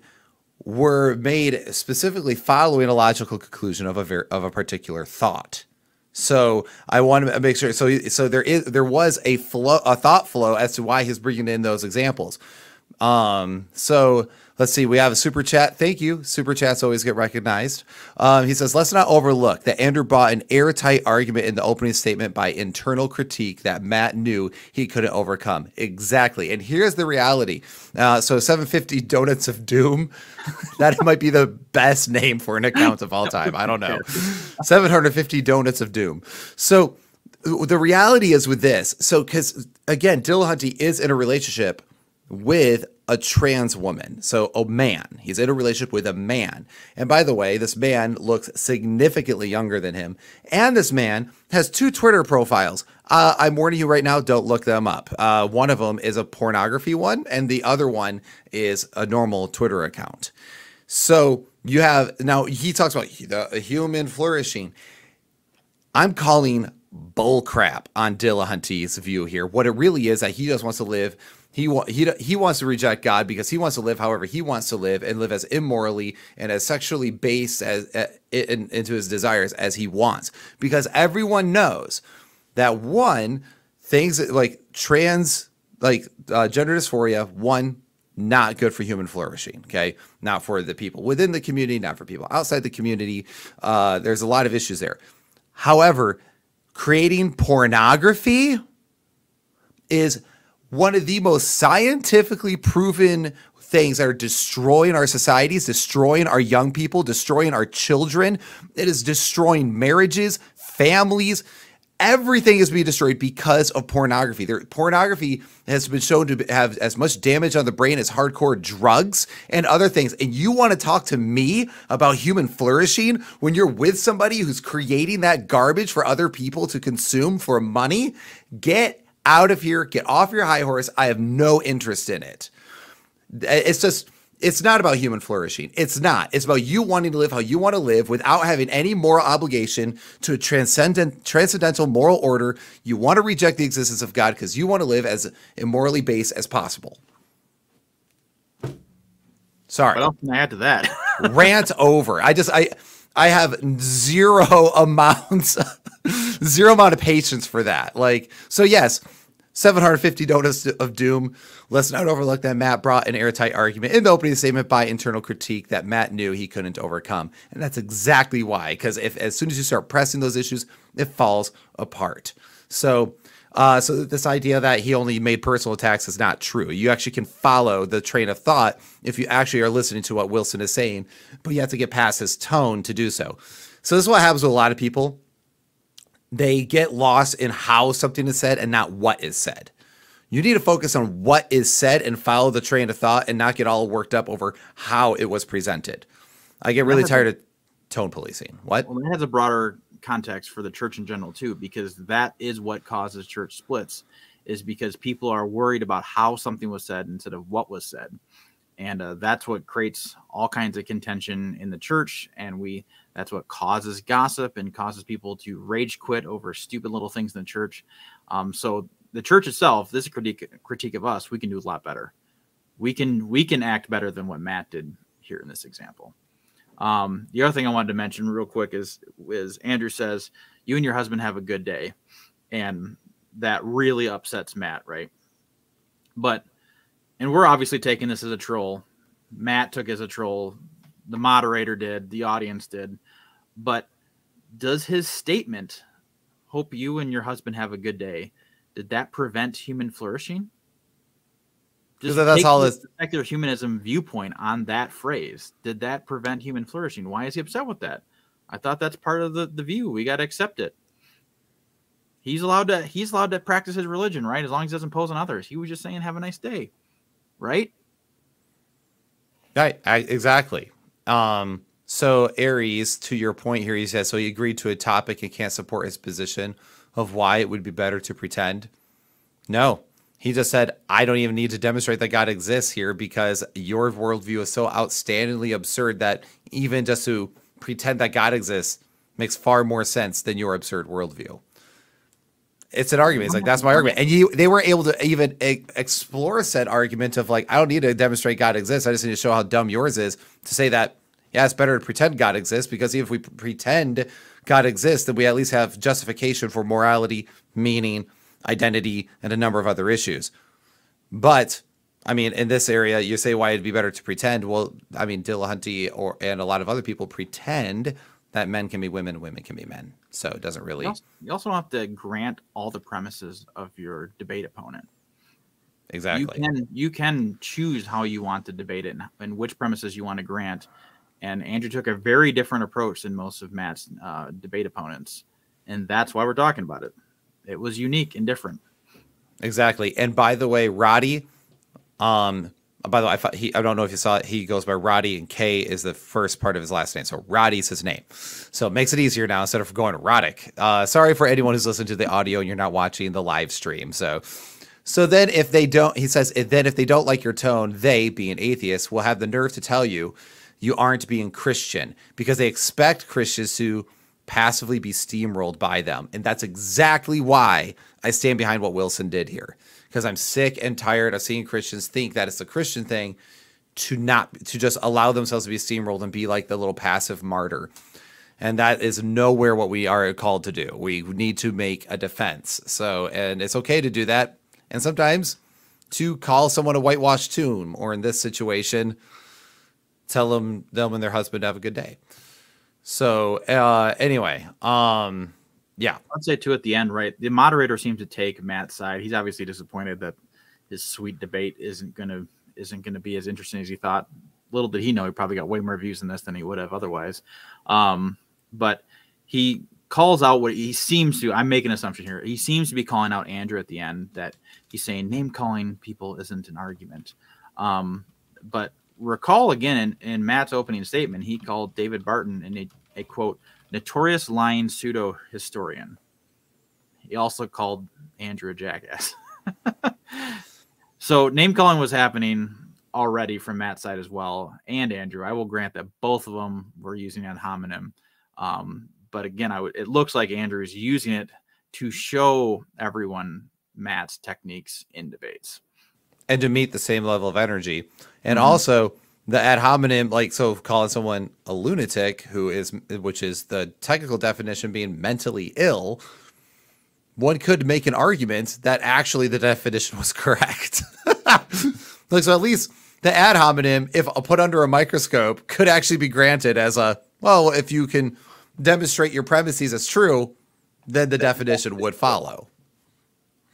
Now, you don't have to like it. I'm just saying that is there. So, but that's why I found it so refreshing. Like, it really was. So when I was watching this, I was like, what is everyone talking about?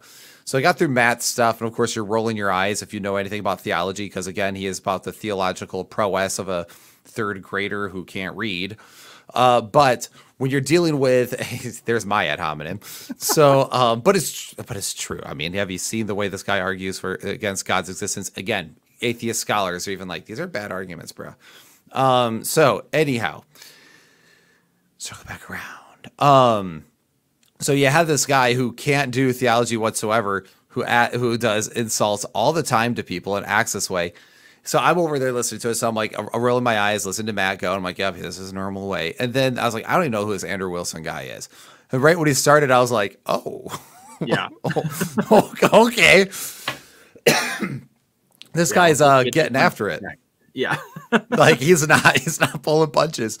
And then when he started storming out, I was like, oh, okay. And then when he said, you and your husband have a good day, I was legitimately about to take a drink, and I busted a gut. I was just shocked. By the way, I do also want to address this, because this is something I am seeing. Not just Aries mentioned this earlier. I think that's the name in the chat, but other people have mentioned this before, that, well, this seems like a case of entertainment as opposed to dealing with substance.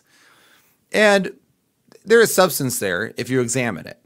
That is true. However, there is also a sense of entertainment. Okay. Debates, if you've been listening to does God exist, does God not exist debates for a long time, you'll notice that certain arguments just keep repeating. Mm-hmm. It can get very boring. I mean, there's a reason why, like, I used to consume all the debates. Now I consume very few debates, because I'm like, oh, I'm familiar with this, familiar with that.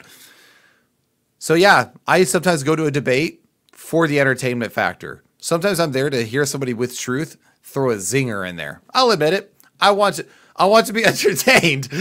So there's nothing wrong with wanting entertainment with your online engagement and consumption.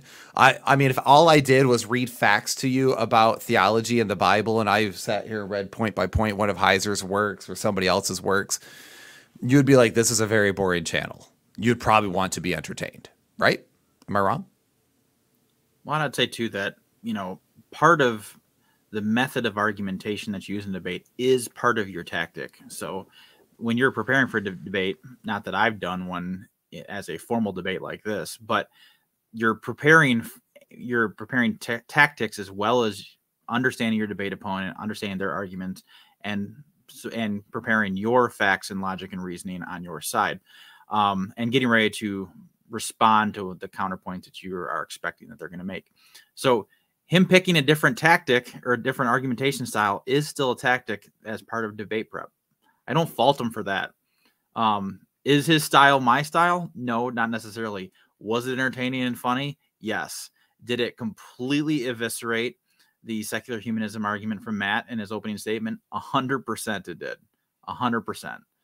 It was left dead in the ashes of the wake of his arguments because it was so overwhelmingly powerful that it showed everything that Matt had just said. He couldn't live up to it. He can't live up to his own standards. All the quotes that he said at the beginning are laughable now because you say he doesn't actually hold to any of those things. They were smug responses and smug claims to make Christianity look silly because he didn't actually want to address any of the arguments of Christianity and theism. He just wanted to straw man, gaslight, and win rhetorical points with an audience that mostly agrees with him already.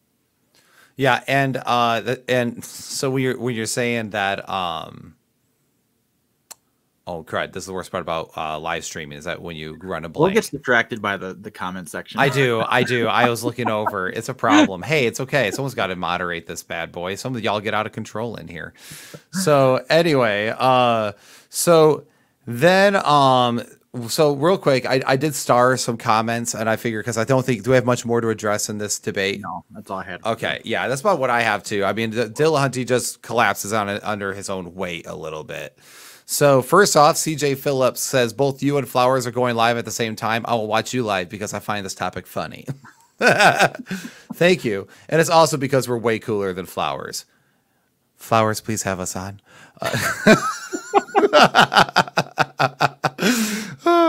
All right. And then Trezoth, I don't know how to say your name. Matt thinks it's a theist's responsibility to produce pictures of God or a video of creation. Until then, the burden of proof isn't met. Exactly. So it was funny is that he can levy arguments against Christianity all day, and he says that his arguments should be enough to thwart Christianity's claims. Meanwhile, if he's presented with an argument for Christianity, if it's not direct evidence where he actually puts his hands through Jesus's hand, put his fingers through Jesus' hands like doubting Thomas, or see the hole in his side, he won't be convinced. It's just so it just goes to show that again, Matt can't live up to his own standards.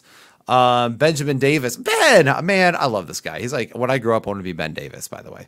I hadn't seen the debate, but watched it today just so I could watch your reaction to it. Thanks, man. I bet it was one of the best 20 minutes of your life right there. That was a good time.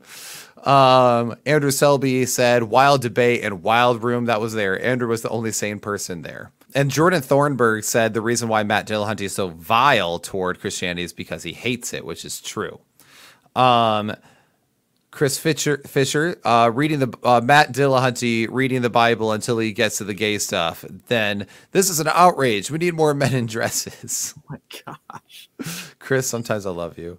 And then right here, he says, yes, Roddy again says, yes, they demand ethnic minorities had the same right to destroy themselves as white people because he's not racist at all. So because if you're familiar with the abortion issues, that's funny. So anyway, yeah, we could keep going on through some of these, but let's see if there's anything real quick going else on the live and we'll go from there. That's what I wanted to highlight. Nick Quint, you said you sent off your first chapter for your PhD tomorrow. And we'll pray for it. So we will definitely pray for you. Hope that it goes. And I'm sure it isn't absolutely trash. Also, no, Nick, I don't want to debate you. I like you too much. Plus, I don't want to debate you on a topic that you know more than me on because I'm not prepared for it. I'll debate people on atonement though, or other things that I studied. Hey, unless you want to do that, penal substitution, we can do that debate. Anyway, all right, guys. So anyhow, all that to say that there is a lot to kind of unpack here. And there is a big outrage in the Christian community. And some of the groups I saw, they're like, Andrew Wilson behaved miserably here. And I think, honestly, what we really need to do is we need to walk that back a little bit and just go, okay, but first off, was he right? Secondly, did his attacks follow from one another? Thirdly, was it just Matt getting a taste of his own medicine? And I think it was. I think he's been used to pushing around his theist opponents, and he wasn't used to someone going, yeah, I'll grant that premise because this is still better than that, and here's why. And your worldview cannot be lived in consistently. So I think it was actually kind of refreshing, honestly. Like, it was kind of nice. And it was entertaining. And yeah, I don't think we need to be pearl clutching after watching this, and just enjoy it for what it was. Enjoy that it did expose Matt's arguments for how terrible they were. And it was unique, I guess. So yeah, it's definitely a unique debate strategy. So, but I mean, obviously it worked because Dillahunty forfeited, and you could say he walked out, he didn't forfeit. No, he forfeited. He wouldn't engage. He walked away. He said, wouldn't dignify it. He walked out. He forfeited. So anyway, he didn't get paid for it. He got his refund. Yeah, exactly. He got his refund. So anyhow, so with all that said, guys, I hope this was fun for you guys as it was for us. We just had to talk about it. Like, this was just one of those ones where, like, we gotta talk about this, especially because I saw, like, so often in the academic community, there's this really big idea that you have to, like, be, like, above such things. And what's funny is that sometimes I think when you do that, it's less effective. And some people forget that. Like, some of my really good friends who are great philosophers and theologians, they forget that sometimes you need to go in just for the punch and just take the punch. And there has been times I've seen great people who I am on their side of lose debates because they're just getting punched to pieces by their opponent, and they never learn to punch back. And this was one of those things where it's like, see, punch you back. Now, you might say you went too far. Okay, you could disagree with us on some of that. Like I said, I disagree with them on one area, just on on how we would deal with the legality of 9-year-olds there. I think there's definitely problems, but I'd be like, I think we'd have to discuss on what we mean by that. I'm okay with there being decency laws there, but what are we talking about? But he was ambiguous, and we didn't get into that, did we? Because Matt walked away. But anyway, point is that you might think he went too far, but we do need to see more in the Christian community of people being willing to punch back when people are making such ridiculous claims against Christianity. Because every episode, challenge the status quo. Right, challenge it. Challenging the status quo. Yeah, like, I'm done playing your games. I'm just going to go straight for the throat this time. And I think that's actually something that's needed, because when I go on TikTok and see TikTok atheism, I don't see people being respectful to Christians and having a very diplomatic conversation regarding the objections. No, in fact, that's somebody who we used to discuss with recently, I found out, became an atheist. And she's over there doing all the standard TikTok atheism and actually thinks the Euthyphro dilemma debunks the existence of God, as if we've never heard about the Euthyphro dilemma ever. So we're seeing this sort of thing all the time, and it's something it is just good to see that somebody actually went in there and took a swing. And I don't hate it. So anyway. Yeah.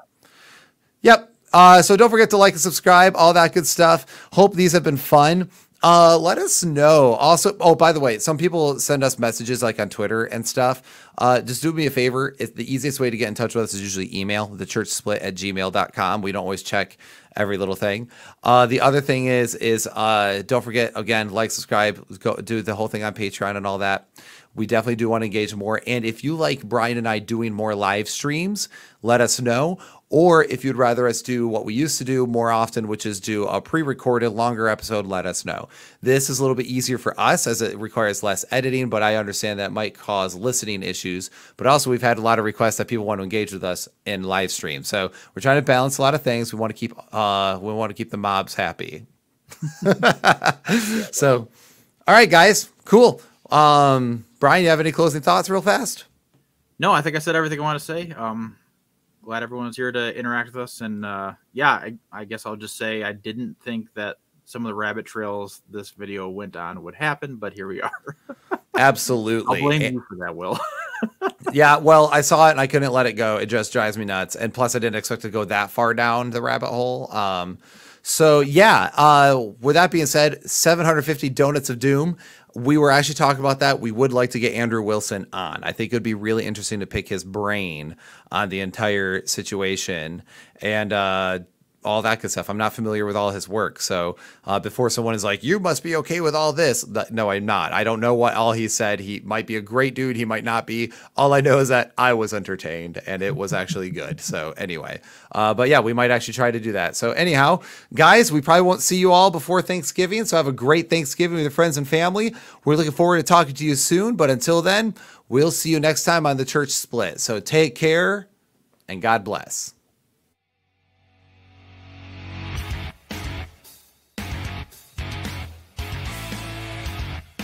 And guys, if you want to avoid seeing obnoxious ads like this, we got to be strong. We got to be healthy. When you want to feel nice and strong and satisfied, you got to check out Good Ranchers.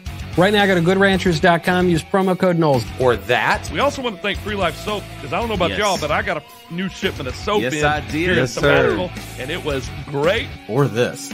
Hi guys, my name is Will, and I'm here to tell you why you should be a student at Trinity College of the Bible and Theological Seminary. Or that. We'll get to that momentarily. First, I want to talk to you about Daily Wire's most trusted privacy partner and premier sponsor of this show, ExpressVPN. Are you aware that your browsing data is constantly being tracked and monitored? Please support us on Patreon. We do not want to annoy you filthy heretics with any sort of ads on this show. So when you're a Patreon subscriber, you also get access to our apologetics classes and other video content a whole month of things. You can support us on Patreon for as low as $1 a month.